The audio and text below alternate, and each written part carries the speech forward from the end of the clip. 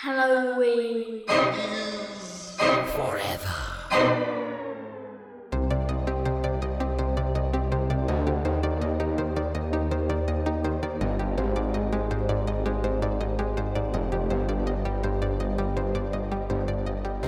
You better watch out. You better watch out. You better watch out. You better watch out. Welcome, boys and ghouls, to another merry-sode of Halloween is Forever. I'm Brian. I'm Meg. I'm Steve. These intros are getting more manic and dangerous. I think that's a really good word for it, is manic. Yeah.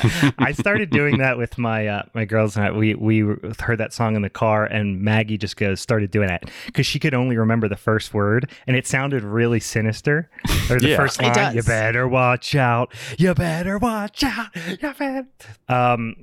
But in any case, guys, I don't know if you're in the Christmas spirits. I have been just secreting Christmas spirit for nigh on 3 weeks now.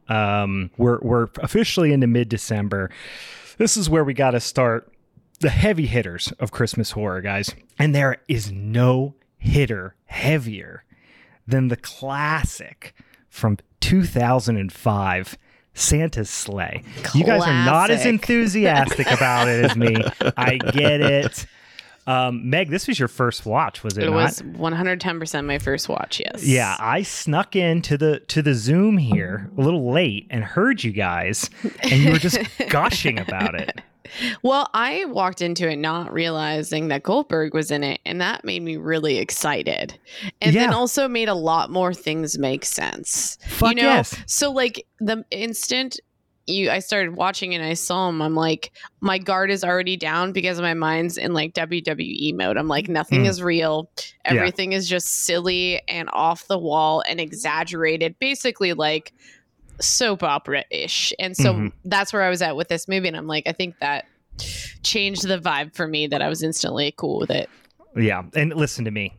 Goldberg is once and forever WCW. As a WCW loyalist, I will not have you besmirch World Championship Wrestling by saying that Goldberg is a WWE guy. He is WCW through and through. I know he dabbled. I know he went over to the dark side. Yeah, I'm like, who did he come back to? But I'm saying his run, the legendary Goldberg run, was WCW. Everyone mid-90s. sells out at some point, bro. Yeah, I guess so. He's WCW in my heart. Steve, you've seen this though before, right? Yeah, I saw it right when it came out, right? Yeah, I saw it originally when it came out, and I believe I rented it off mail-in Netflix. Nice. And we talked about it, and I remember not liking this movie. Yeah. Except I think I was incredibly drunk when I first saw it. Yeah. And so, like, I think I was like throwing up drunk, and so that I just probably have like that tends to ruin a movie watching experience. Yeah, having alcohol poisoning. Yeah, so like, I just had that bad memory, and I've never watched Santa's Sleigh since. Yeah. But yeah, rewatching it, this movie's a lot of fun. It's a fucking blast. Yeah. If you don't fall in love, and we'll get into it, we're not going to jump right in because we got a couple of orders of business to deal with off the bat, but if you don't fall in love with this movie in the first 5 minutes, we can't be friends. We honestly can't. I would like to still, but we can't because we're two very different people. When you get a Fran Drescher, when you get the likes of a Chris Kattan, and then you get Sonny Corleone himself, James uncredited. Caan. Uncredited. He wanted to have nothing to do with this. Keep my name off this. He showed up for 90. He said, you got 90 minutes, motherfuckers. That's what he get. It is wild, but we'll get into it, guys. We'll get into it. But we have a couple of things we got to discuss off the bat. First of all, what beers do we got here? It's time to get loosey-goosey. What are we drinking? Yo, I'm walking into my birthday weekend, which also late happy birthday over there to Steve, because he snuck it by us last week. We got 2 December babies. I know Steve didn't even bring it up last week. So no, I didn't want to cloud your judgment as far as picking movies and like you are above doing a thing like that. Yeah, right. So in spirit of celebrating myself, I grabbed a couple bottles from work to drink this weekend, and one of them was Pitchline pills from Notch. I'm finally diving into it. Beauty. So Yeah, that's what I got going on. It's really nice. Yeah, and I Yeah. think I've had it for a little while now, but so it's holding up really nice. Nice. I love them. My love for Notch Brewing is well documented. I have not ordered anything for a while though, because I've had some Smith & Len stuff and I've had some other stuff from out of town and been swapping beer. I guess kind of treasure boxes with some friends and things like that. So I've had plenty to drink, but I do need to get another order of the Notch. Steve, what do you got? I'm drinking much lower class. I have an O'Fallon chocolate cream cookie stout. Oh yeah, all right. Which is like out of their So variety festive. pack. Yeah, Yeah, I it's can't- cookies, yeah. but It's just out of Liquid cookies. cookies. yeah. They did a Nice. variety pack of like cookie tin, Yeah, and to be fair to them, they're not doing the thing where they just dump a bunch of fucking cookies in the mash. mm-hmm. They're doing more try to mimic flavor. Yeah, Mhm. yeah. So yeah, this one's all right. There's another one in the pack that's based off an oatmeal cookie Mhm. that's really good because Yeah. it's like it has Can like a lot we- of raisin and cinnamon. Okay, that's what I was going to ask. 'Cause I feel like sometimes when people say that they have an oatmeal cookie, raisins not always included, and Mhm. I am 100% through and through a raisin oatmeal cookie. Yeah, Far same. superior. Same. raisins and everything. Listen, I don't care. I know people were opposed to the raisins. I just this afternoon got all of my dried fruits soaking in my brandy to get ready to make the damn fruit cake. I love any and all dried fruits, especially raisins. And when people, I don't understand the hate for raisins. I don't get it. I think it's because people have been tricked. Yeah, So like I definitely really appreciate raisins in an oatmeal cookie. That's Mhm. great. yeah. But if you give me a cookie that looks like a chocolate chip cookie with raisins and I expect it to be chocolate chips, I'm going to be mad. You're gonna get all pissed off. See, I'm this is gonna what I be do. mad. This is I'm what I gonna be do. If I'm eating anything and I get surprised with a raisin, I'm like, ooh, bonus raisin. Yeah. I put raisins in my in my stuffed peppers, my stuffed cabbage. I go straight Hungarian, Really?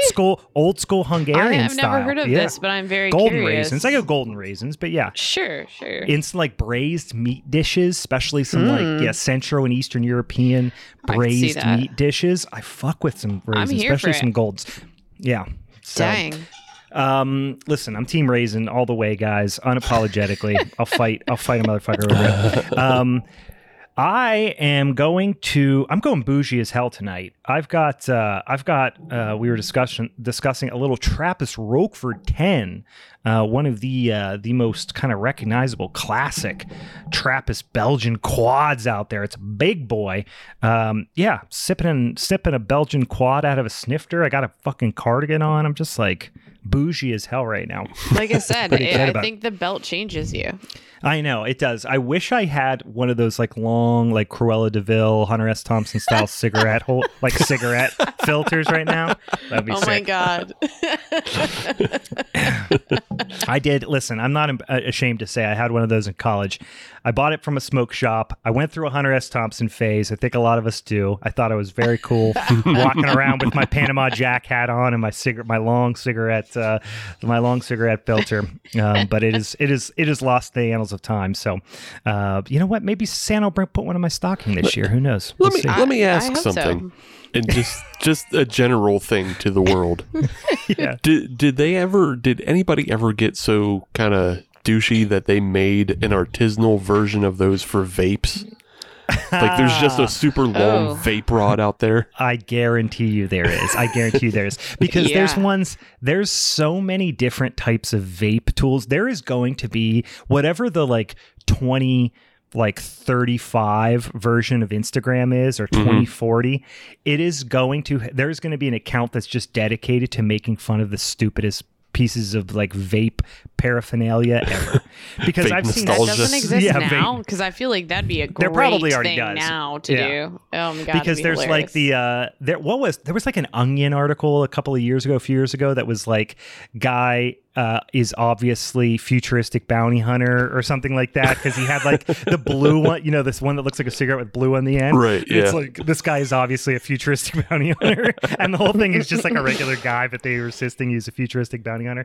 But yeah, That's there's fine. that, and then like the Gen 1 vapes, if you recall, it was like the old 80s giant cell phone in a bag version of the vape. It was like you were holding a fucking train whistle. You know what I mean? It was like huge. Yeah. Well, I guess, I mean, the real original vapes were the big volcano that you fucking sucked out the bag. Oh, yeah. you had to have 14 contractor bags in your possession when you left the house in the morning, which is so convenient. We all know that's so convenient.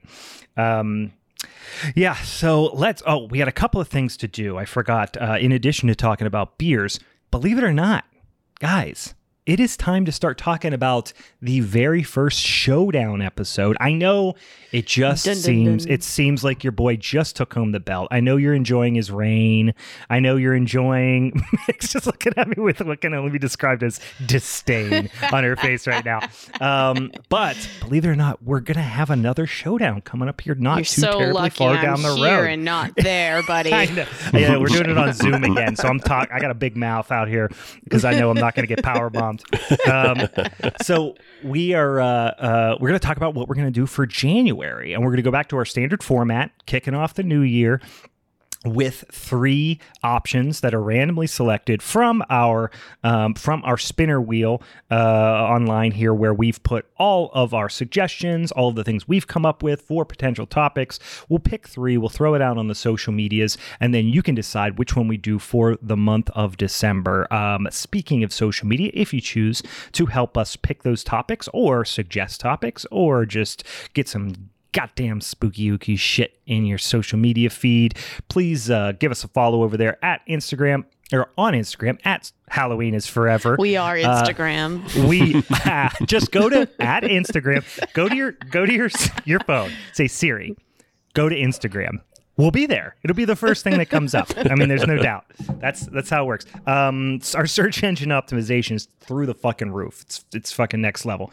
It's at Halloween is Forever on Instagram, at Hallow Forever on Twitter, Halloween is Forever podcast on Facebook, at Halloween is Forever pod at the TikTokies, and then Halloween is Forever pod at gmail.com if you want to change my name. So Boom. Let's get into the 3 picks that the wheel is going to bestow. And honestly, I think this could either be a great way to start off the year, right? 2021 kind of sucked ass for a lot of folks. Not quite as bad as 2020, in my humble opinion. 2022 could be an absolute fucking banger, or it could be another shit sandwich. And I really think this is going to really, in a lot of ways, determine maybe the rest of our lives. So I'm nervous. I'm sweating a little bit. Let's set the tone tonight. Yeah. Is this going to be a fucking Ghost of Mars situation, or what's going to happen? Last month was totally my Ghost of Mars month, and I'm really still upset about it, guys. Yeah. You know how it feels now. You know how it feels. Now you can have a little empathy for me, Meg. You know what, though? That I'm still upset that I couldn't find a record of the movie I watched. Like a physical vinyl record isn't out there. And I found one for yours. Which it was hilarious that it came out on Black Friday. Like, it was a special release. That wasn't just one copy, Brian. There were 10. Yeah. It's a gem. It's a damn gem. That's all there is to it. I imagine you bought all of them. You bought the entire inventory out for all your friends and family. Yep. No, primarily just for you guys. Just every single Christmas and birthday, I'll be like, got you guys something. We're all getting Ghost of Mars forever and ever. Oh man! And then you give it to someone else. You should start one of those installations. Like, did you see those guys out? And I don't know if they're in LA or what, where they had the entire, basically like video store, and all it was just copies of Jerry Maguire on VHS. Yeah, and they had everyone from all over the world sending them. They had like 30,000 copies of Jerry Maguire on VHS. And their original plan, I don't know if they still did. Their original plan was to build like a pyramid in the desert out of like a humongous like multi-story pyramid in the desert out of copies of Jerry Maguire on VHS. I don't know if they actually did it. It was a pretty wild story. It sounds like a Burning Man thing. It sounds like a Scientology thing, actually. That's it. And they would actually call them Jerry's. Like, they stopped calling them like copies of Jerry Maguire. They'd be like, I got 30 new Jerry's today. We got new Jerry's today. Yeah. It was wild. All right. Anywho. Take it away, Steve. Back to School. That almost seems appropriate for the new year. I really like that. Back to School. I mean, you could go in so many different directions with Back to School. That's going to be a pretty wide open one, but I like it. Can we say that for Back to School, it's got to be something that's like, you know, based around a school? It can't just be like there's a scene with a school in the background. You know, it can't be Halloween. You know what I mean? Like, I think that's a fair criteria. So would Santa's sleigh fit into Back to School because there is a lot of scene? No? Okay. I would say no. It's not. If you said Santa's sleigh to somebody, they wouldn't be like, oh, a group of co-eds or like, you know. But if you picked like, so here would be a better one that would be a question, something like, oh gosh, I keep wanting to say Prom Night, Terror Train. Yeah. You know, with Jamie Lee Curtis. It's a Right. school function. Much of it happens around this like fraternity and in the house. I feel like that one might be okay. Like you could potentially do that. It's a school. It's a bunch of co-eds on like a fraternity event or something like that. Even that Right. one though is a little bit Because weak for school. Yeah, because it only, like, the opening is at the school, Yeah. but then the rest is on the train, so... They do, but they talk the whole time about like, oh, what are you going Right. to do after school? We're all med students. They talk about how they're med students the whole Yeah. time. So like my point is that one's like that is like the lower threshold in my mind. You know what I Right. mean? Of like what constitutes a back to school movie. However, Ghoulies... Yeah. Or Ghoulies 3, Ghoulies Go to College, right.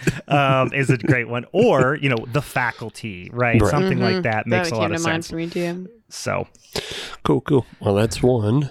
and the next one here, let's see what we got. Wheel. We've got a Interesting. lot of fucking ones. Favorite Hitchcock. Ooh. Okay. Ooh. Ooh. Okay. Ooh. I like Interesting. I'm here for I it. like a favorite Hitchcock situation. One, because a couple of my favorite movies are Hitchcock movies, and also there's a lot I haven't seen. Even though I like almost everything I've seen from Hitchcock, there's a lot I haven't seen. In this case, are we willing to, because Hitchcock is so early in, you know, what the evolution of horror is, are we willing to drop a lot of the pretense of what we're allowing in?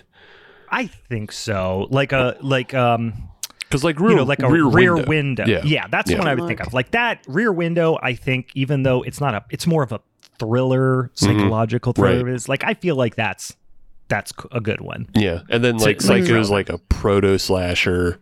Yes, but that's The Birds I would consider for sure a horror film because that's. I think Psycho's pretty definitively a horror movie. Oh yeah, it is. Yeah, I wasn't trying to say it wasn't, but I'm just saying it's like pretty early proto slasher. Yes. It's not like scary per se, with the exception. Not necessarily. Yeah. There's some great performances, creepy performances, but I get it. Yeah, I think there's probably some Hitchcock films that there definitely are some that are not horror, right? And then there's some that are like span the line. But listen, let's not put the cart before the horse, boys and ghouls. Let's wait until we'll see if anybody. This is what happens, that we get people excited about a topic and then they choose that topic. Right. They, You guys they gotta just pick shut the the ones fuck that up. they can see that we're gonna fucking fight over. Oh. Musical horror. Whoa. Films with musical themes or numbers. That might be fun too. All three of these would be really fun, actually. These are all. Listen, 2022 is gonna be a fucking banger, guys. I was so in for favorite Hitchcock, but now I'm all in on this one. I know. I love this theme. I mean, I'd be really happy with any of these three, but I'd be lying if I'm I said staying I wasn't. neutral on all accounts, guys. Yeah. There's Guess. a few. Or Phantom of the listeners, Paradise. choose your Rocky favorite. Horror. Yeah, no, there's some good stuff there. There's some fantastic ones. And it could even be ones that, ooh, now my brain's going here now a little bit. Now I'm like Monster Club. There's a lot of good ones that we could potentially do. Monster Club's not good. It's terrible. You guys are hating it, so I will not pick it. But I love it. It's very charming, but in a very, very stupid fucking way. Okay, so the wheel has spoken for the first Showdown episode of 2022. January Showdown potential topics are back to school. So that's anything that has, takes place in a school or is, heavily school themed. Favorite Hitchcock films. Obviously, we're going to stick to horror or near horror, horror adjacent thriller type Hitchcockian.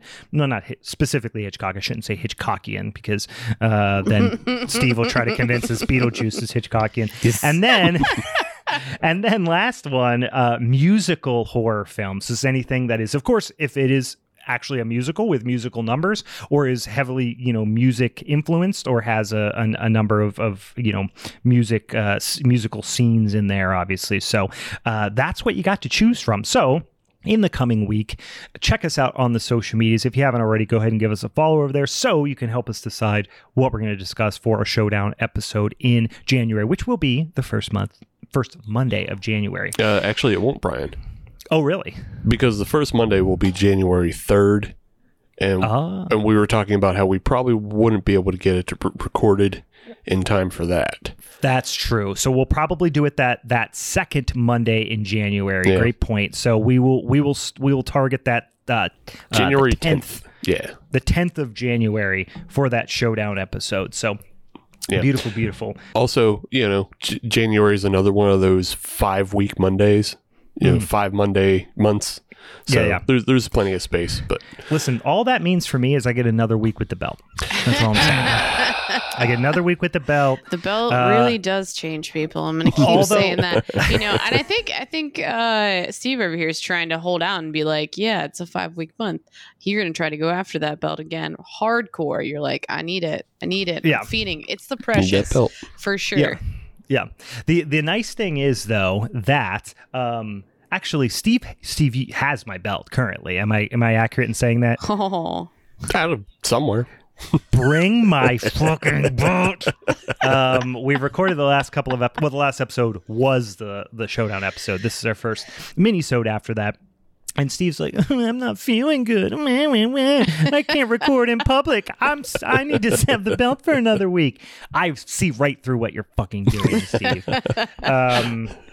But what Brian doesn't know, after we're done recording, it's going to turn right into the WWF. And if you remember the time that Steve Austin threw Rock's belt off the bridge.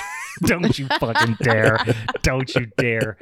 I just watched The Irishman the other day and all those guns at the bottom of the lake, and that better not be where my belt's going. Or the Schuylkill River. In any case, listen, despite all this shit talking, despite Steve hoarding my belt, I'm gonna be horse kicking your door like the cops at 7 a.m. tomorrow morning to get my belt. Despite all of that, I have been a right and just and fair and kind champ to these fucking peasants by giving them a fantastic film to take with you and watch this week. It is, like I mentioned, not worthy, Brian. Tell me you didn't love this fucking movie. Tell me you didn't love it. It's a blast. Santa's Sleigh from 2005. So let's get into it a little bit. The first thing to note. It was streaming for free on Tubi for the longest time. I watched it on Fubo TV because I have a Fubo subscription to get like local channels. It's streaming a lot of other places currently. You do have to pay for it, I think, Peacock, on a lot of those other outlets. I actually was able to watch it for free, but I just had to sign up. I didn't pay. Yeah. I didn't even have to put any card information in, but I just figured if anyone wants to watch it. Oh, if you had to do the free trial on Peacock to go download it there? I don't know. I did. They just asked for my information. Just like sign up for a Peacock account and you can watch it. They must have some free movies on there or something like that. Oh, nice. Didn't know that. Yeah, Peacock is free for the most part. It's just like if you want to watch the premium stuff, you got to pay. Yeah. Shit, I didn't know that. Yeah, everything else is ads. Lots of commercials, though. Lots of long commercials, though. That's what I watched. Fubo, I pay a goddamn subscription for, and I still had to watch it with commercials. So that's a shitty service. I don't know why I subscribe to it. All I need is Tubi. Tubi's my once and future love. But the director of this goddamn gem is a guy named David Steinman. This is his only directing gig. Yeah. If you look at IMDb, he's just other staff on pretty much everything. He's like he's scrap services, I think, on every other set he's ever been on. But he's been in a bunch of high profile stuff. Right. But not in a high profile role from what I understand. He's what do they call that job? Something boy. What's it called? Best boy? No. What's it called? What? Best boy? No, I don't think Best that's boy. Yeah. I don't think what's that's that? his job. I know, but what is that? I don't know what that is. I think that's a camera operating position. Oh, okay. Believe. I just always remember I would see the title, the credits, best boy, and I'm like, what the fuck's a best boy? Yeah, I don't know. I think that's usually somebody who works on the rigging of cameras, not so much the actual movement of lenses or anything. That's just what I call my dog. He's the best boy. He's the You best are just boy. the best boy. I wish people would call me the best boy. So as I mentioned, the opening to this movie is fucking brilliant. It is fucking brilliant. So it is star-studded. They clearly were like, okay, guys, we got to get a slam bang start to this movie. Let's spend all of our money in 5 minutes by just getting some faces that people recognize. So you see right off the bat, there's this dinner scene. It's this like shitty, entitled, rich asshole family. They're all like materialistic pricks. I couldn't fully understand Chris Kattan hitting on, like, I didn't know who he was related to and who he wasn't. Right. There is absolutely so here's what I took from. So first of all, you get a Fran Drescher, right? You get the nanny yourself. Fran Drescher. Then you get a Chris Kattan. You get Mango. You got the nanny. You got Mango. You got Rebecca Gayheart. I think Chris Kattan was supposed to be married to Rebecca Gayheart. Yeah. Okay. Because she says something about like, what do you want from Santa? Oh, I want a faithful husband or something like that. But then he's playing footsies with Fran Drescher under the table. You also get, like I said, Sonny Corleone himself. You get James Caan. He is completely uncredited, not even on IMDb. He doesn't have anything to do with this motherfucker. I love it. And then you have a couple of other tertiary characters that I didn't recognize that are like, they look like they're maybe perhaps twins, but they're like the young kind of daughters, and they're arguing about like what type of handbag they're gonna get for Christmas, and they have like this little dog on like a little throne and shit. It's just like the whole thing is just way over the top, way kind of corny, tongue-in-cheek, and they're kind of being dicks to each other, and all of a sudden really without any type of like foreshadowing, like what's that noise on the roof, there's like none of that. It's just Bill fucking Goldberg as Santa Claus down the chimney, that was a great punches entrance. his way out of the like upper part of the chimney that's exposed in the mantle, and just starts absolutely fucking everybody up. He sets Fran Drescher's hair on fire. First thing he does is punt the dog. And then James Caan kind of like gives him this weird like impressed approval. He's like, oh, all right. All right, nice punt, nice kick. And then he just starts fucking everybody up. He ends up like shoving like I think it's Rebecca Gayheart's character backwards, or one of the daughters, like one of the daughters. He shoves her backwards. Yeah, she falls back, and her like something. I think like one of the corners of like the dog's little throne bed goes through her neck, and then he sets Fran Drescher's hair on fire. Then Chris Kattan does this absolutely just asinine like early 90s like I know karate move where he's like and he like whips his arms around, and then just gets just big boot fucking Kane style just backwards into like a curio cabinet, and I blurt laugh every time I see it, because it's like this Chris Kattan's like what, he's got to be 5'3", 120 pounds soaking wet, and he does this little like karate thing like you're about to get your ass kicked, and Bill Goldberg, who's just a monster, just comes with the front blah and kicks him like fucking Charlie Murphy through the fucking punts him just as hard as he punts the dog. So it's so good. It's so good. And then eventually, oh, you go ahead. Well, I was just gonna say, Brian, what you don't know is that Punisher Warzone opens basically exactly the same way. With Chris Kattan and everything. So it's coming back to this. just immediate violence upon an entire family. Yeah. You'll see it eventually, but it's the same thing. You go, oh, it's just Santa's sleigh again. Same movie. Santa's sleigh. If every movie was Santa's sleigh, I'd be happy. So then he kind of turns his James Caan is kind of like in the background. He's just kind of like taking this all in, and he's been pinned to the table. Yes, he pinned his hands to the table with like carving forks. Yeah, carving fork and knife for the turkey. Yeah, the whole thing is very much played for laughs, to the point where like it's like James Caan's making fun of like how dry. Hope the turkey isn't as dry as that fucking turkey from last year. They're just being dicks to each other. And then eventually he jams a turkey leg in James Caan's mouth and then smashes his face like Joker style, Heath Ledger style, where he makes the pencil disappear, but it's a turkey leg in his gullet. And it's just fucking brilliant. And then you never see any of those people besides Bill Goldberg for the rest of the movie. Yeah. Right. There's no like, oh, hey, how did this family die? There's no like, oh, now we got to investigate this. It's there's like, nope, literally let's just keep moving on. We're moving on. Yeah, it reminded me of my Hellraiser movie from last week, where it was like, was this just shot as a teaser to get funding for it? And then they were like, it turns out it's the best part of the movie by far. So speaking of, Brian, I don't know that you picked this up. It was just something I saw, like going through the credits. Mm-hmm. The director of your Hellraiser film is thanked in the special thanks of this movie. Do you think he did this? He probably that's funny. Either consulted or did something from an effects standpoint, right? That's what I would guess too. Yeah. Yeah. But I did not catch that. And guys, that makes sense though. This is listen, I don't believe in fate, but I think that's what we're experiencing right now. We were destined to discuss this movie as my championship award to myself.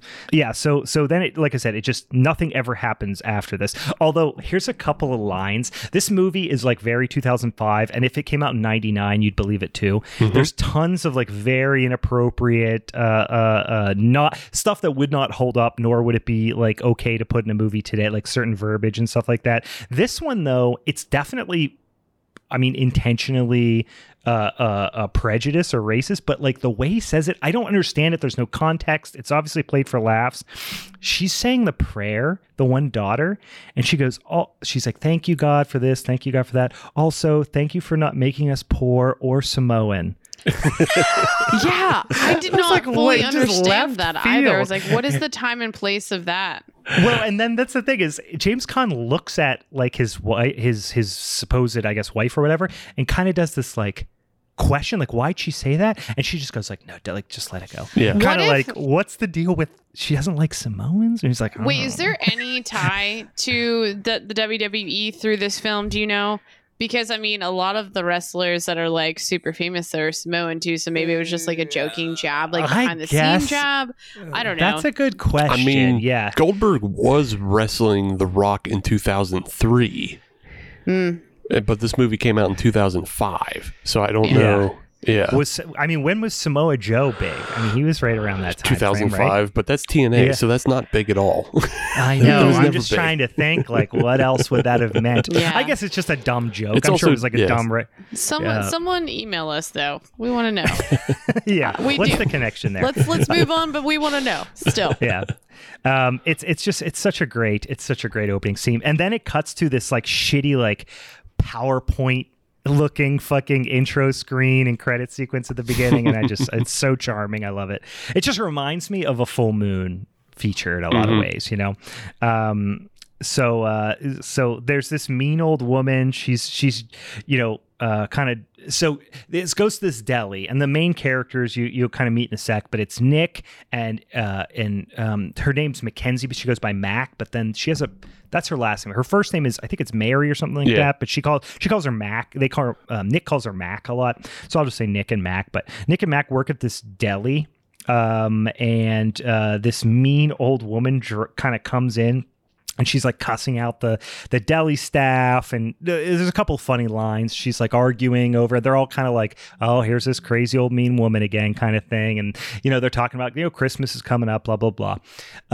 Then she's driving home, and Santa Goldberg is driving his sleigh, which flies. We established very quickly it flies. Not just Santa's sleigh flies. This particular sleigh flies. We see it.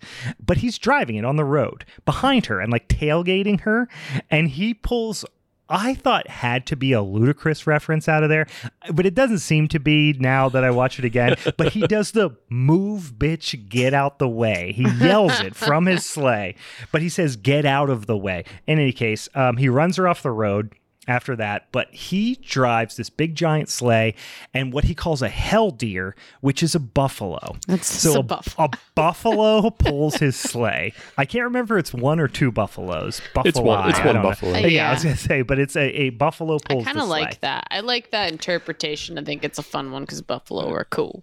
They're badass. Big tough. Fucking buffalo. Yeah. It's enormous. He's in the sleigh. He's got his kind of like slightly more intimidating looking like leather Santa Claus outfits on. He's got this almost like old style, like, Turkish kind of like Santa hat on with the fur, but it's a little bit like pointy. So he's kind of, doing the, old school St. Nicholas type of thing as opposed to like, Santa's hat. But, so they, like I said, they work in this deli. Nick lives with his crazy grandpa, who the whole towns think is crazy. He's kind of this like almost prepper type of guy. Their last name is Yulson. Again, this is not a subtle movie by any stretch of the imagination. They live in Hell Township. Like, you get it, right? This is like it's a very tongue-in-cheek, very on the nose type of movie. This movie feels like it occurs within like the Grand Theft Auto universe. Because there is so much time spent on creating fake brands, fake everything, and then everything also is like a pun in some way. Yeah, like tons of them. The deli is called Heaven Sent, and it's scent as in smells. There's and like in the scene that we're just talking about now, like Nick is watching something on TV that is some sort of advertisement for a football game or a hockey game or something. And it's presented by like some AsianHooker.com or something like that. And this is a very Canadian movie, we should say, by the way. Like everything, it clearly takes place in Canada. I think in somewhere in like, it was in Winnipeg, because in that at the end they show like on the map or whatever. Anyway, it definitely takes place in Canada. Well, does it take place in Canada, or is it in the States but filmed in Canada? Because it's for sure filmed in Canada. No, I think because they make a couple of references that made me suggest that it was actually in Canada. Okay. Because first of all, Bill Goldberg at the end, there's no such thing as a spoiler alert here. Yeah. There's no real fucking story. Bill Goldberg, Santa, at the end is flying out of wherever he was supposedly at incognito, and he's flying from some Canadian city to another Canadian city. Yeah, he's going to Winnipeg, I believe, but yeah. Yeah. So I'm 90% sure it's supposed to take place in. No, you know what? Context I have clues, proof. definitely. Nope. I got proof. I just remembered I have proof. Again, if we're not doing spoilers. All right. Dave Thomas's character, when they find his body, is impaled on a flagpole. It's an American flag. You're fucking right. It is an American flag. Well done. Yeah, so apparently it does. But the whole sensibility of the movie is very Canadian. They talk about hockey multiple times. Yeah. Curling. Curling, for Christ's sake. Like, it is a very Canadian movie. So for them Dave to even Thomas is in it. Dave Thomas is in it, for God's sakes. Like, if there's anything, nothing could be more Canadian than this movie. Chris Kattan's Canadian, I'm pretty sure. Snowmobiles. All the most Canadian shit. Anyway, also Grandpa's Robert Culp, which is great. He's been in anything in the 80s and 90s. I feel like Robert Culp is one of those guys who at least was on an episode of every single fucking show in the world. So he's got this like underground surveillance bunker, and he's very mysterious about the whole thing. You learn more about it later. It's not really consequential at this point, but they just keep cutting to Santa Goldberg, which is the best part of the movie, just walking around fucking terrorizing people and building and just whatever, right? He sticks a candy cane in a guy's eye. It's fantastic. Also, I laughed out. This is the type of movie it is, if I haven't fully communicated this yet. As they're walking up the stairs from the bunker, Grandpa farts in Nick's face. Yeah. I know. I love nothing more than somebody farting in somebody else's face. I made a point to like note that they did a fart joke, and I was like, you don't see that. That's I think it's the layers that this movie is. It's just gold. It's just fucking gold. I love it. You would say Santa it's almost the tip of the Goldberg. You need to fuck yourself.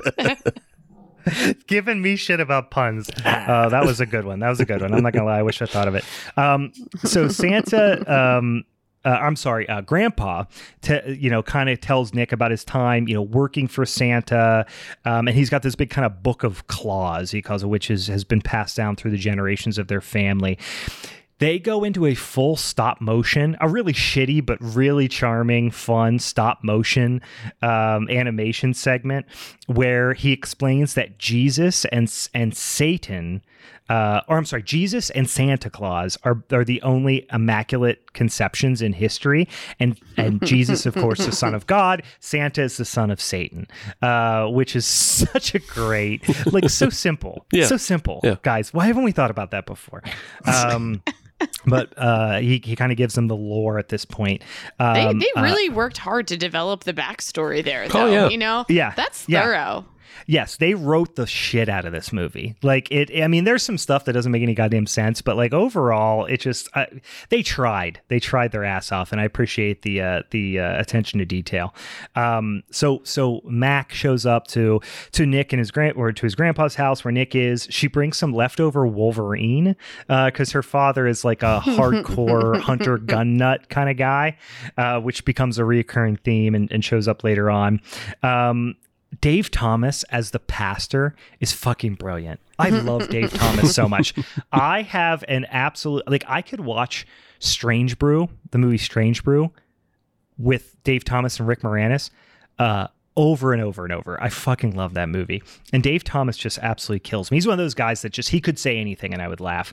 But he's this kind of just rat shit pastor who is super crooked.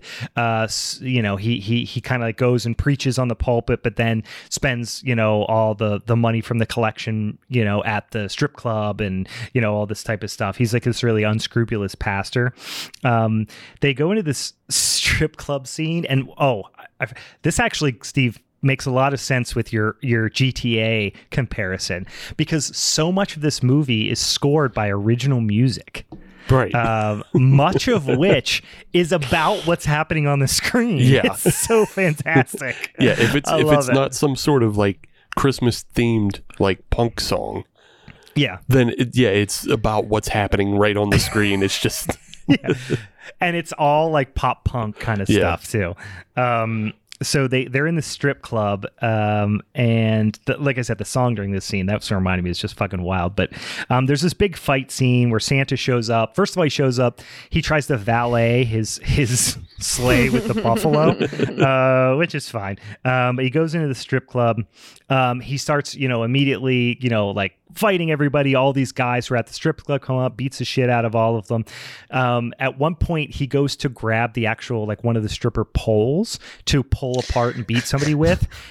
He is grossed out by the I guess germs that would be on the stripper pole. Hilarious. He stops and gets a little spray bottle of cleaner. He's wearing gloves, by the way. Right. Little spray bottle of cleaner, wipes down the stripper pole before he takes it off and beats somebody, and then eventually electrocutes a person to death by sticking it up in a light fixture while they're holding on to it. But which I thought that was probably the most creative way to kill somebody in this movie.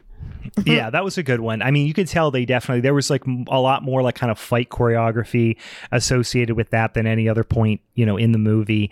There's a scene with a big round table where Goldberg's taking on 3 guys at once, and there's this whole, Goldberg obviously is a fucking, world-class athlete, so he's fucking giant, right? So the scene, the fight sequence isn't amazing, but he's just a fucking monster, so it's fun to watch him fucking throw tables around and toss people and shit. So stop sanitizing the stripper pole is a great gag.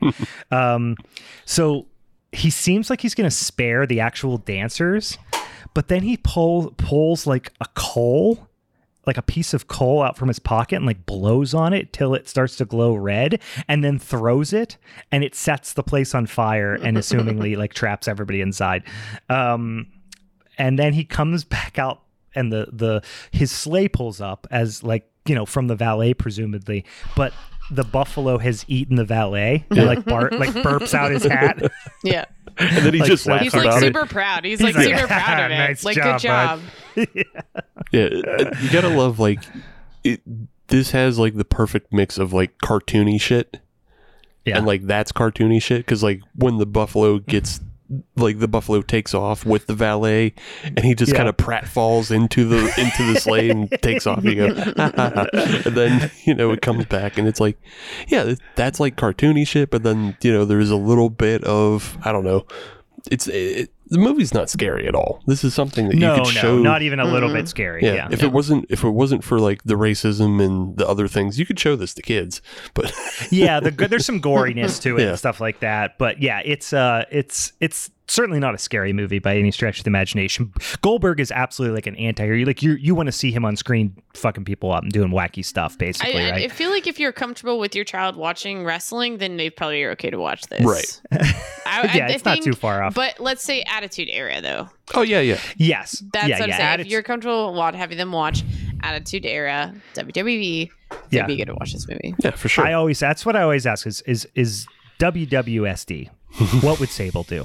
If Sable would do it, then it's good for this. What would Wildman Mark Marrow do? would he be on this? Then yes, absolutely. So I should say also that at this point, like this whole kind of stop motion. Oh, I was gonna say. Oh, never mind. We'll get back to it because it comes back around the next time. This whole stop motion animation, I forgot to kind of explain. It's essentially like what they're telling is, the history of, you know, how Santa Claus is you know, son of Satan and all this stuff, but also they explain this kind of like Devil Went Down to Georgia type scenario between like this angel and Satan.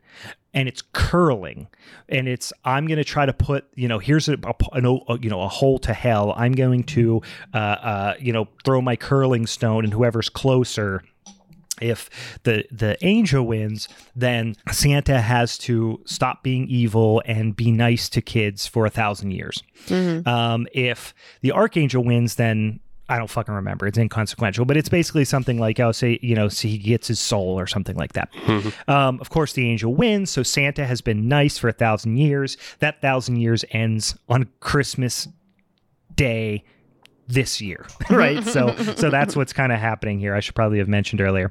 But so the old man, kind of outsmarts him is the way that he gets to it. So, because he actually like, Satan being, or Santa rather, who's like all like arrogant, slides the stone right up to the edge, and then the angel comes in and hits his and knocks it in and is right on the edge and wins. So, there's one of these. This is a great fucking scene. Again, totally inconsequential.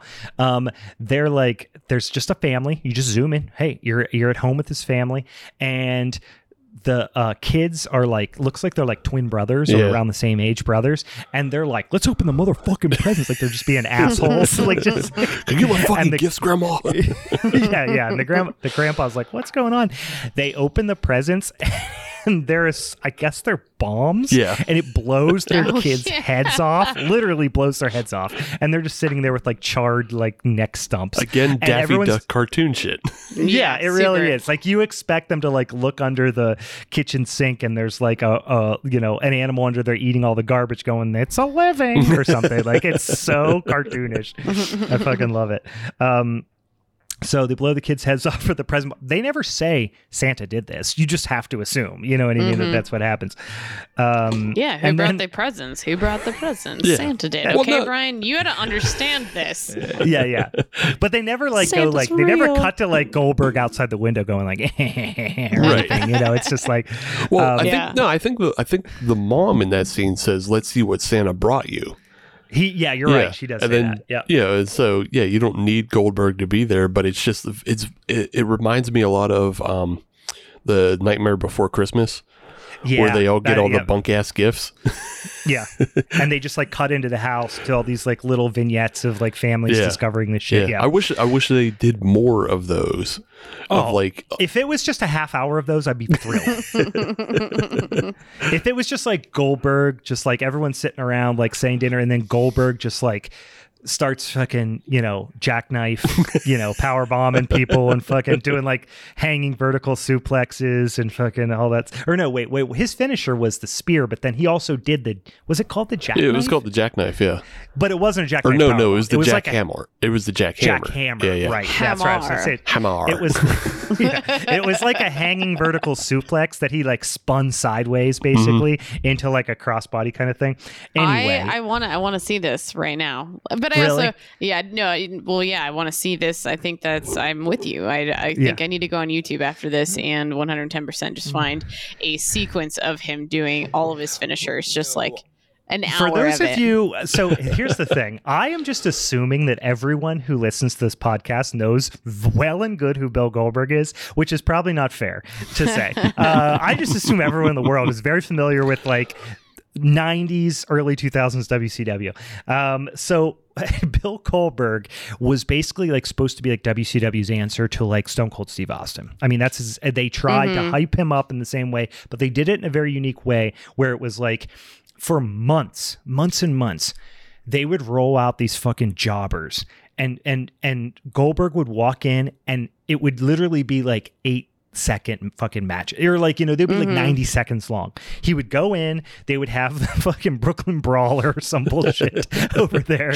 And then Goldberg would spear them, flex, scream, pick them up, jackhammer, pin. That was it. Done. And he won like however many, like a fucking 90 matches in a row. And that was the whole thing, is like the streak. And that was how they got him over. That's how they ramped up his rise, was this kind of like gauntlet almost thing where like every Thursday Nitro, Goldberg was going to beat some jobber in 90 seconds for like 8 months. It was wild. But we fucking loved it. I feel like he kind of even looked lot. like Stone Cold a little bit. Yeah, because he's bald. He wears just a black tights. Just not as much toot or like I feel like personality, but I feel like they kind of did the same thing with Brock Lesnar a bit too. So if anyone newer, like if you kind of think about what they did with him, that's like what they did with Brock. Totally. You're right on both counts. He doesn't have a quarter of the ring presence or charisma. Goldberg, like he can barely cut a promo. He's nowhere. I mean, he's no Steve Austin. He's just a face and a body. I feel like almost he's a like fucking jack. He needed a manager, like totally the whole time. He's an ex-football player. Like he played in the NFL. Like he's just a big fucking jack bald guy. They did the same things with like both Goldberg and Brock Lesnar too, is in that they would find the biggest guys they had and then like have Goldberg and Lesnar do feats of strength against those giant guys. So like the Big Show was in WCW at the time, and like it's the most impressive thing to see Bill Goldberg give him the jackhammer, because he picks him up over his head and it's like, holy shit. He literally hangs him too. Yeah. And I remember when like we watch, like you'd be playing a WCW video game and we like Thunder. I don't know if you remember Thunder. Like I still remember all the intros from all the. You remember when you do the character select screen and you hovered over it? Oh yeah, they cut like a shitty promo. Yeah. To this day, me and my friend Brian, like we played that game religiously when we were a kid. We'll text each other an entire promo. Like I'll just on a Wednesday afternoon, I'll just text him. I would literally text him, "Hey man, this is Alex Wright, the German, and if you want to know what the German's all about, then pick me, and you'll have a hell of a victory. I promise." And then he'll send me back, Jim the Anvil Neidhart's, which was, "Hey, you gotta pick the Anvil, baby, because there's no way that anybody can beat an Anvil. You ever seen the Anvil drop on someone's head? Pow, pow." Literally, Conan, everyone. That's great, we have all of them memorized.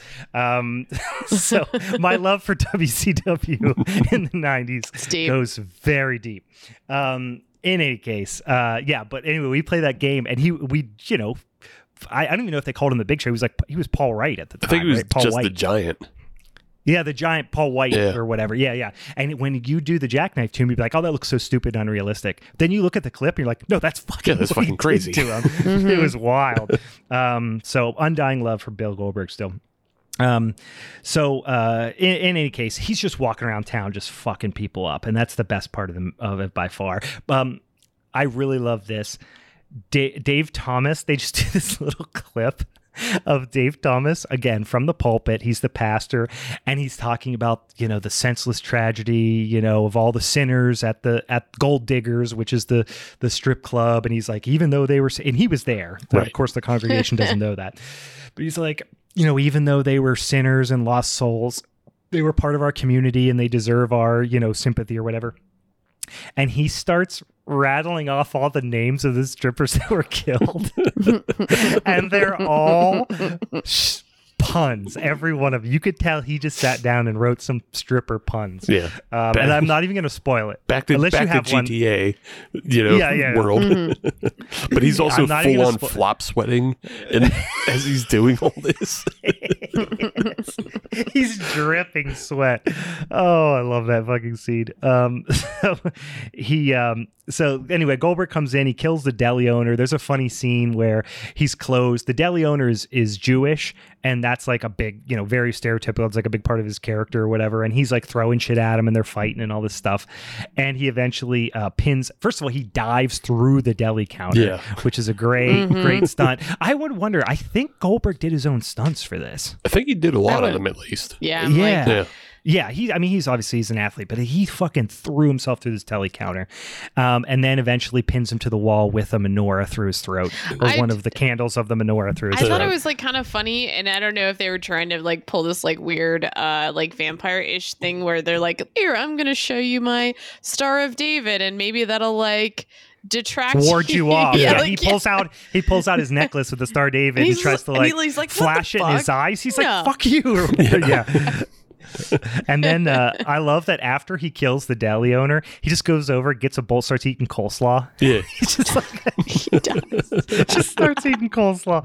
Oh man. And then you get this quick cameo that is completely inconsequential with I forgot to write his name down. I know his name, I can't remember. It's Tiny Lister, who just passed away last year, didn't he? Might have been last year, but it is recent, Yeah, in the last couple of years. Most famous for a lot of different things, but probably most recognizable is Debo in Friday, and some of the other Friday. He plays Friday, and does he come back around?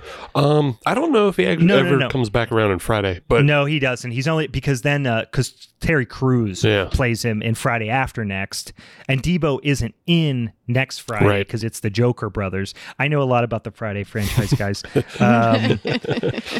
So the cops show up. They find the deli owner. Actually, Nick finds the deli owner. The cops show up. They start cracking jokes immediately, like all of these like anti-Semitic jokes. There's a group of Hasidic Jews walking up the sidewalk, and that's very stereotypical, with the kind of garb and everything. And he even goes as far as to say, hey, go question those Amish guys out there. Yeah. There's a bunch of really, really tasteless gags. It's really bad. Yeah. And I love the cops when they come in. This is the type of this summarizes the movie in a lot of ways. When the cops come in, one of them's like 6'4" and one of them's like 5 foot. Yeah. They like got two a super tall guy and a super short guy. So funny. Did you feel like the super tall guy was trying to channel Bruce Campbell in any way? I could see that. He was definitely trying to be the smart aleck cop. There was like the dumbass, the short guy was kind of be like the doofus, right? And he was trying to be like the smart alecky, like a Bill Murray-ish type of cop. Just something in his delivery. Like if you listen to his cadence and everything, it sounded like Bruce Campbell to me. And I'm like, he probably was trying to mimic. Yeah. I mean, how many people have tried to mimic Bruce Campbell? But I love this part, not because it's a funny gag, but just because it's so poorly executed.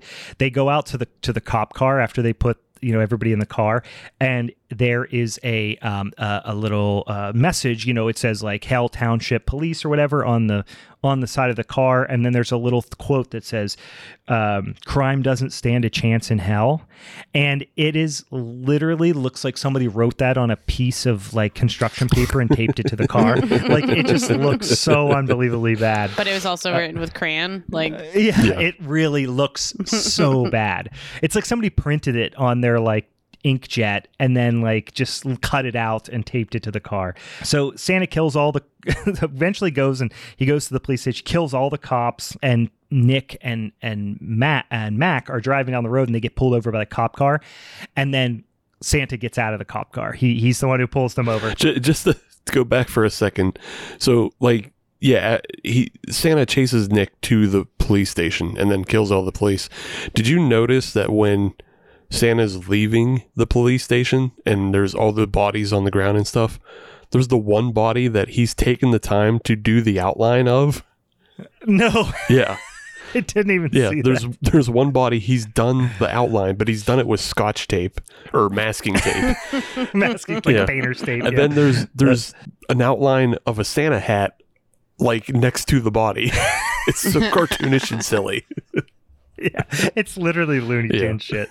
And then so they see it's him. They take off. Goldberg chases down the truck, the pickup truck. They're in Mac's dad's pickup truck. Jumps in the bed of the truck. They try to shake him off by like slamming on the brakes, then accelerating. Goldberg falls backwards. He does the like karate, like 80s karate, flip yourself up from your back to your feet thing. Yeah. Mm-hmm.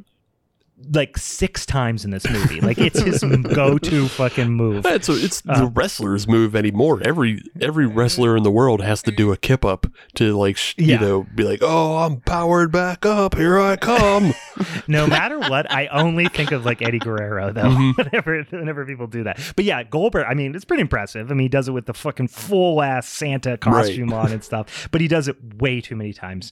And eventually they presumably shoot him in the face with a shotgun, which just knocks him out of the truck, but there's no flesh wounds involved here. He's just like completely completely no sells it. He sits up immediately. Yeah. It's basically like somebody just like stood behind him like on all fours and somebody pushed him over their back, but he got blasted in the face with a shotgun. So they escape back to the bunker. It's like 2 hours until Christmas is over at this point. So like if we can survive until the end of Christmas, then his like powers go away or something like that. They don't really do a great job explaining it, but Santa shows up and just fucks up a bunch of carolers before getting into the house, eventually into the bunker, and they escape through this secret passageway where Grandpa has like snowmobiles waiting, and you get some dialogue between. So Santa Goldberg comes around the side of the house and they get this like kind of almost showdown thing where like Santa Goldberg obviously knows who Grandpa is, and he is kind of like, save yourselves, one of the snowmobiles won't work, and then Santa Goldberg just runs him down with the sleigh very unceremoniously, just like runs his ass down from behind, and then goes, oh, Santa got run over by a reindeer. Which is one of the better puns, but there's a million of those in the movie. This movie was great for that. But then we get this snowmobile / sleigh chase as Santa throws exploding presents, like little gift wrapped like grenades almost he's throwing, which is a great scene. And there's a bunch of explosions. Like it's actually a really fun chase scene. It's full of practical explosions and a real stunt team on snowmobiles. Like that is, they're doing fucking big snowmobile jumps. The one he launches over the car and lands on another car is sick. Yeah. Which is weird because then later, and this is coming up really quick here, actually. I mean, we'll just get to it right now.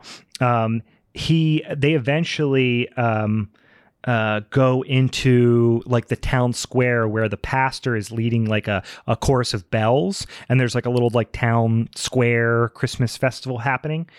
And after that, you turn around, the Christmas tree's on fire, and they do CG fire. Yeah. And I'm like, why did you do CG fire when you just did all those fucking explosions in the trees earlier? I don't know. Maybe it was just something that got added in earlier. Right. Or later, rather. Yeah. But I love that the buffalo, the hell deer, has a red glowing nose, like he's Rudolph, the hell deer. I actually just noticed that the first time that watched this watch. Here's my next favorite line of the movie. Dave Thomas, when he realizes that Santa is coming down to attack them and is heading right for all of them, and they all start, scattering, he shoves a bunch of the bell players out of the way. It just goes, "Move it, you skanks!" Yeah. Oh, it's so unnecessary. It's so good. He finally just drops all pretense that he's any kind of good person. Move it, you skanks! He's shoving people out of the way. I love Dave Thomas. And then he ends up landing in the sleigh, and Santa gives him a fucking old, hot shot style smack, punch in the backhand punch in the face, and knocks him out. So at this point, there's a whole kind of couple of series of chases that are in here, including just lots of puns, like. There's one scene where he's kind of doing almost like the scene from Jurassic Park with the raptors in the kitchen kind of thing, Mm-hmm. but it's Mac and Nick, and they're in there and they're kind of trying to hide and sneak around in this like library, or it looks like an archive of some sort. Well, it's the school library. Yes, it is the library. You're right, but it's almost like it's in the basement. I don't know why I had it in my head. It just in the looks like basement. shitty. Yeah. In any case, Santa Goldberg has lost his sleeves at this point. Like, you could tell he hated wearing sleeves so hard. So now he's got his guns out. He's saying a bunch of puns, and his one is he pulls up a copy of A Christmas Carol and goes, "Christmas can sure scare the dickens out of people." Which maybe this is what Gary Tunnicliffe is being thanked for, because again, you can remember the Dickens tie-ins from Hellraiser Judgment. Yes, clearly he had a hand in that. Or maybe Hellraiser Judgment is just doing a reference to Santa's sleigh. That's true, because it was after this, right? Yeah. It was after this. We're talking 2018 versus 2005. Yeah. So 13 years later, Gary can't get over Santa's sleigh, and the one time he sent an email about doing a makeup effect. It's canonical. I'm gonna hold to that.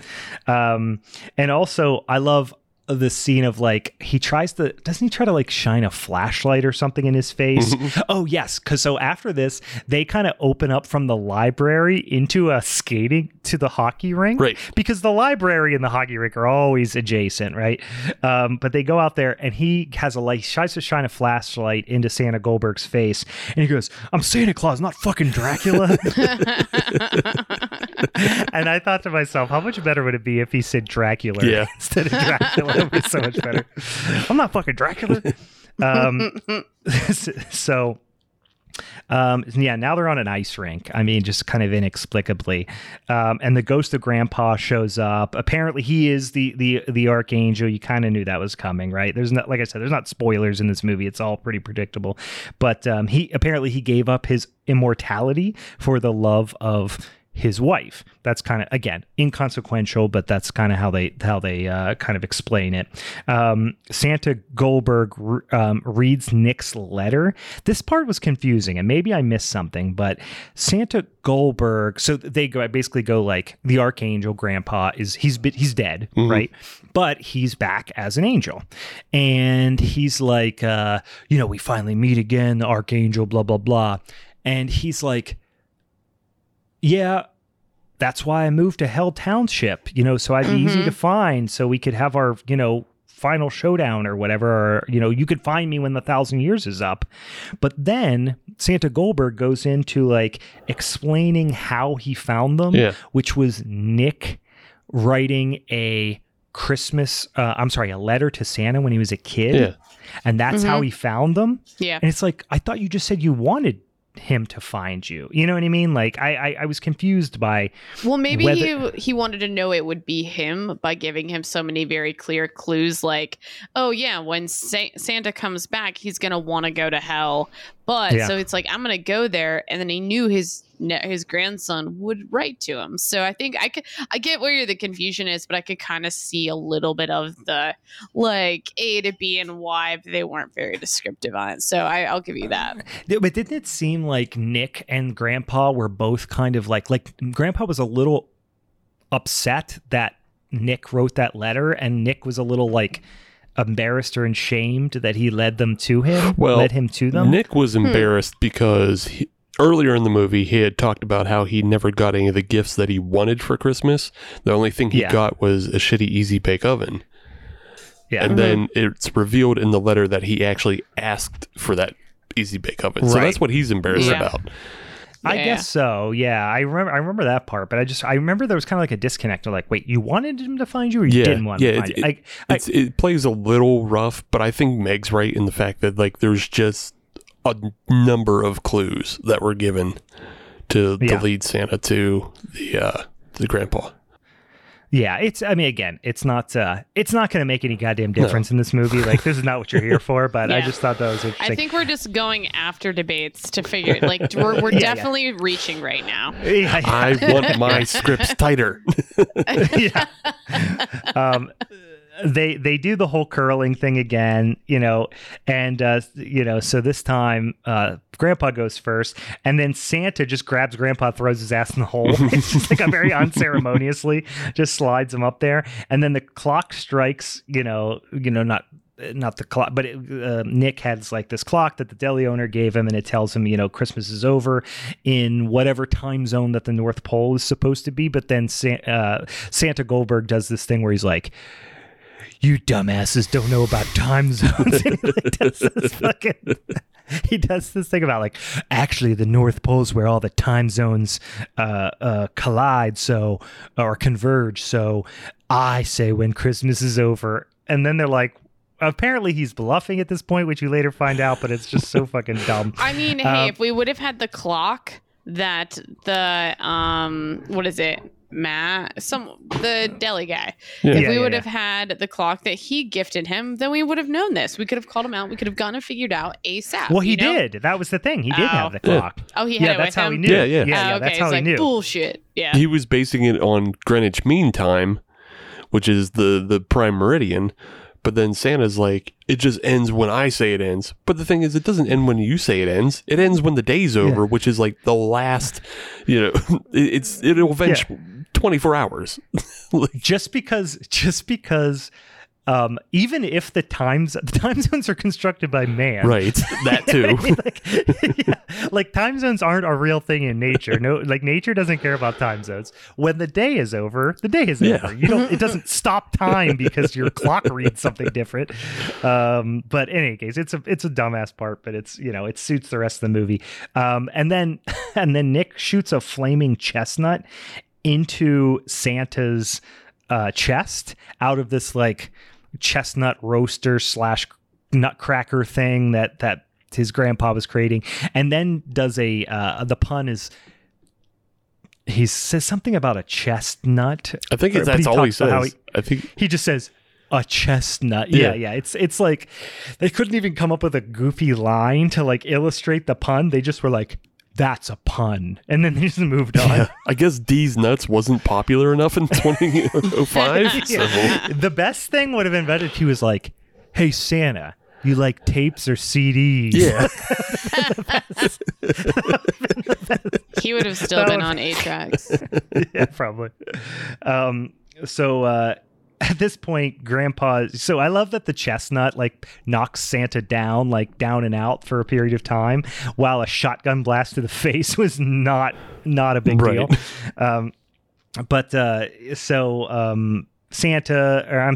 Grandpa had just been like hanging on the edge of the pit to hell, so they kind of save him. Dave Thomas wakes up and is getting hit with a comically fake hammer. It's just beautiful. I mean, it's the most Looney Tunes-ish thing in the world. He wakes up and Santa just has like this rubber mallet and just smacks him on the head. Like if birds would have flew around his head, it wouldn't have been hardly any more comical. Santa bails, he gets help from Santa bails, and then Nick gets help from Mac's family, who's having like a stag party / like hanging out and shooting things with guns, I think. And they decide, they kind of talk them into like, hey, if you shoot a deer, you want to shoot a flying deer. It's like a very rare thing, and they're all like all horned up to shoot a flying deer. So they were goofy as fuck. Yeah, Mac's dad eventually blows up this buffalo with a bazooka, which, again, another Punisher Warzone. Punisher Warzone reference. And my favorite part of this was that the bazooka was bought with cigarette points. Yeah. from his friend. Who is basically, he's the character from South Park. Yeah. That's friends with Uncle Jim or whatever. Right. Ned, or I think his name's Ned, right? Yeah. On South Park. Yeah, he's basically Ned from South Park. Yeah, so spiraling towards the end here, Dave Thomas gets impaled on a flagpole. That's how we know it's an American movie, or it's set in America. And they think they killed Santa at this point, obviously. So, Mac and Nick finally, make out. And then Santa Goldberg gets on a plane. He's kind of dressed in like biker garb. He's kind of incognito, and he's on his way back to the North Pole. The original music during the credits is wonderful. It's about it's like Santa is a bad guy, now he's a biker going to the North Pole. Like, it's seriously just like reliving the end of the movie. And the whole time I'm watching this movie, I remember the first time I was watching it, I was like, there are so few wrestling references. Why aren't you doing anything Goldberg-ish, Yeah. And then finally, at post-credit sequence, you do get Santa Goldberg looking at his naughty nice list and says, "Who's next?" So you do get a little bit of satisfaction there with the Goldberg reference, but it's just the absolute dumbest fucking. So this and Jack Frost are just the two like schlockiest, stupidest Christmas horror movies that I could just watch 5 times a year and never get sick of them. But no, it's a blessing. That was good. That was fun. That got me into the Christmas spirit, Brian. You knew just what I needed to put me over the edge. You needed a little eggnog. You needed a little Santa sleigh. Now you go watch Jack Frost. We're good to go. So I'm glad that it was a success. I feel like this was a fairly kind one. You know what I mean? It wasn't uninvited. Your bar is pretty low, bro. Wait, no, we did Head of the Family, right? We did Head of the Family. We did Uninvited. None of them were fucking. What's the shitty band Cradle movie of that Fear? Steve gave us? None of them were Cradle of Fear. So I just want to be on the record that one of us has a reputation for being a sadomasochist, and one of us has a reputation for watching fun movies. You've only done it's a slim ratio. You've done 2 to 1 fun to bad, and I maintain that uninvited is blast. That cat noise fucking grind my ears out. You just hate the lazy editing. Yeah, it makes me crazy. But I still gave you guys Tokyo Gore Police. I mean, come on. You did. Very true. Very true. That's true. Well, any other final thoughts on Santa's sleigh? I am still perplexed by the relationship between Nick and Mac, of why Nick never just gets it that she's into him. Yeah, I get the feeling, because there's not a lot explained about their relationship besides the fact that they're definitely both into each other, but Nick is like really clueless with any matters of romance. That's kind of how I took it. It's like an emotional teenage boy, though. Like, he's just so blinded by his, like, I don't know, like frustrations with like his grandpa. Yeah, he's too angsty to realize she likes him. But he's angsty over Christmas, Right. Like that's what this is all about. Like, what's going on? Yeah. It's definitely a very surface level relationship. I don't know if I missed it. I did appreciate when she gave him the gun that turned into the figure, which I thought was Transformer. really... Yeah, I thought that was actually really funny. This reminded me as well, what other movie were we watching when someone dropped the R word and we were like, but the way they used it was really, really funny. Yeah, Thanksgiving. Yeah. It was Thanksgiving. This is a similar situation in this movie. But like I said, I will let you all experience that on your own. I don't want to take all the wind out of the sails of Santa's Sleigh, because I strongly urge that you go watch it free on the Peacocks, guys. Go check it out. Get your spirits up. Deck your fucking halls. Do all those things. Yeah, we're just over here spreading a little Yuletide fear. You know, to quote the movie. We'll go with that. To quote Santa Claus. To quote Santa Claus. I love it. So, a couple of things. One, we don't know what we're going to do next week yet. Do we know? I don't think we do. We don't know. We'll discuss it. Yeah, we will discuss it. But you know what? We're going to bring some more spooky Yuletide cheer your way, probably in some manner or another. If you haven't already and you want to help us this week, you will see it in the Instagram story. I'll probably post a link to it in some capacity on the feed as well. And then we'll also put the vote over on the Twitters as well.